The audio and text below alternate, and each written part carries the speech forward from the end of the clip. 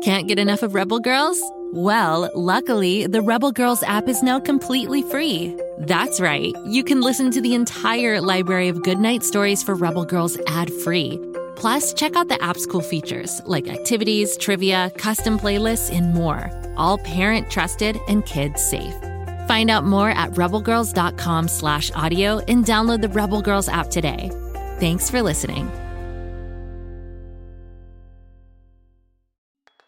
I don't know about you, but we love mystery stories. That's why The Upside Down Story is one of our favorite podcasts. It turns a tale flipsy-flopsy upside-downsy so that you need to listen to the clues to figure out who the mystery storyteller is. Search for The Upside Down Story on Spotify, Apple, or wherever you get your podcasts.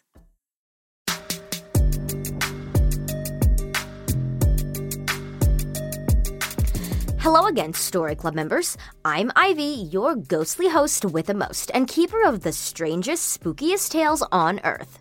Today is another Ivy's chilling tale. This blood-soaked tale, Story Club members, might make you stay away from hospitals. It's one I call Thirsty Thursday. I've been watching the man across the street for 3 days now, ever since he moved in. Before he turned up, the old house stood empty long enough for the green grass to become a mess of brown weeds. My name's Celeste, and I'm like your other 11-year-old girls. I love music. I also observe things and record observations in my Google Doc journal.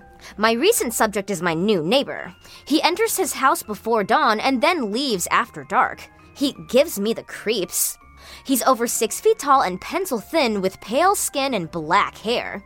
He wears a dark suit, always. I don't know if the other neighbors are even aware of him. They don't seem to notice.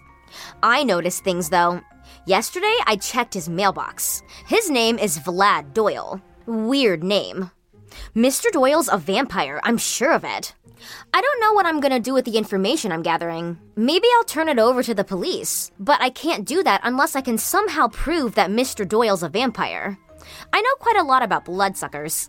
I have read everything I can find about them, and I don't watch any of the movies since they get the facts wrong more often than not. So now it's Thursday night. Mr. Doyle has left the house, and I am ready. I pull my black Story Club hoodie over my head to blend in with the night.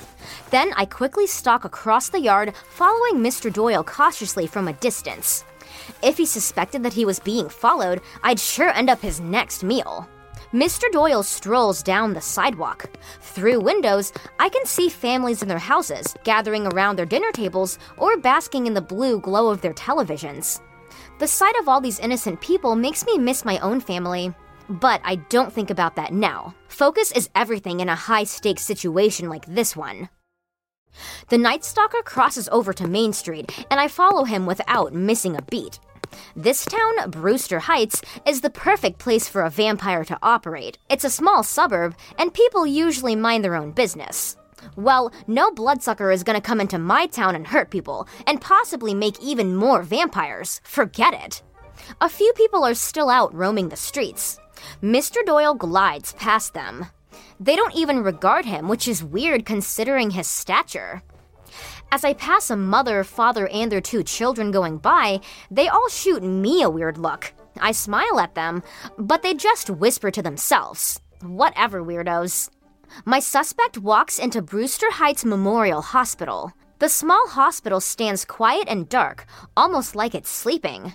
I guess the visiting hours are over. So what is Mr. Doyle doing there? Will he be preying on bedridden patients who can't defend themselves? What a monster! Mr. Doyle opens the hospital side door using a card key and slips inside. How did the creep get a card key? He must have stolen it from one of the hospital staff. Maybe he took it off one of his victims. At any moment now, the hospital door will close automatically. At the last second, I dash inside, just before the heavy hospital door seals tight.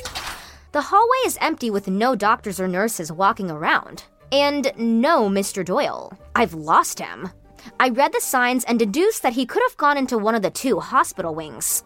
I choose the north wing on a hunch and head that direction. I don't get more than 100 feet when I spot a room with a sign, Blood Bank. The door stands ajar.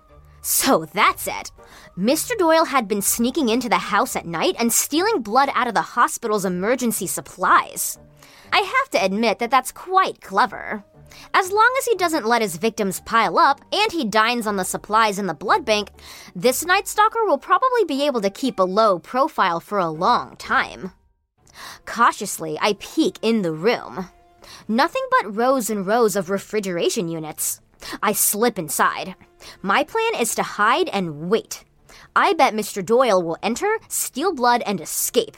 When he does, I'll alert the hospital staff and he'll be caught red-handed, literally.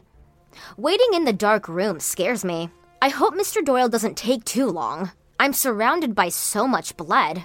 The electric humming of the refrigerators reminds me of whining summer mosquitoes. I hide for what seems like an eternity. Mr. Doyle never shows up. How did he trick me? Maybe he spotted me following him and changed his plan. Curiously, I open up one of the refrigerator units. Shelves of dark blood bags are sorted by type. A, B, O, and AB. I grab an A-type bag. I feel incredibly thirsty, I guess from all the sleuthing. "Hey, you!" someone shouts from behind me. "Freeze!" The room lights snap on. It's Mr. Doyle. He stands there in his suit, his cruel eyes studying me. "It's the end of the line, vampire girl." Huh? And then I see it, in the metal file cabinet. The bag of type A blood I'm holding is reflected, but not me. Only vampires don't cast reflections.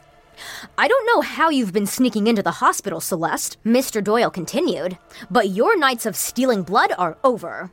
He fishes out a walkie-talkie from his pocket and shouts into it. "Security? Doyle here. I've got an intruder. You'll never believe what she's up to." Okay, that one had a fun twist. The vampire that turns out not to be a vampire and the non-vampire that is a vampire. That makes all the blood in my head rush around in confusion and excitement. I wonder if Celeste is gonna escape Mr. Doyle and find more all-you-can-eat blood bank buffets.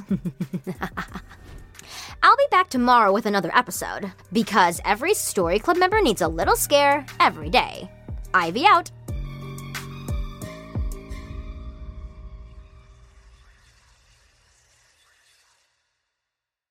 Go, kid, go.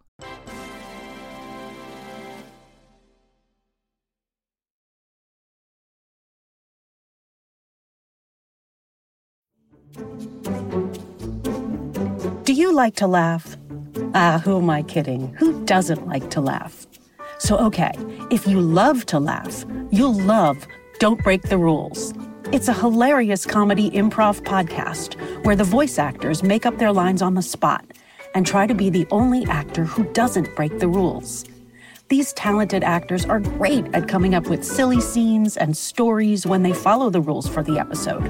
And it gets even sillier when they accidentally break the rules. The stories are guided by suggestions from kids like you, and the episodes feature laughs, burps, and the occasional unicorn. So if you'd like to giggle and play along, be sure to listen to Don't Break the Rules wherever you listen to podcasts.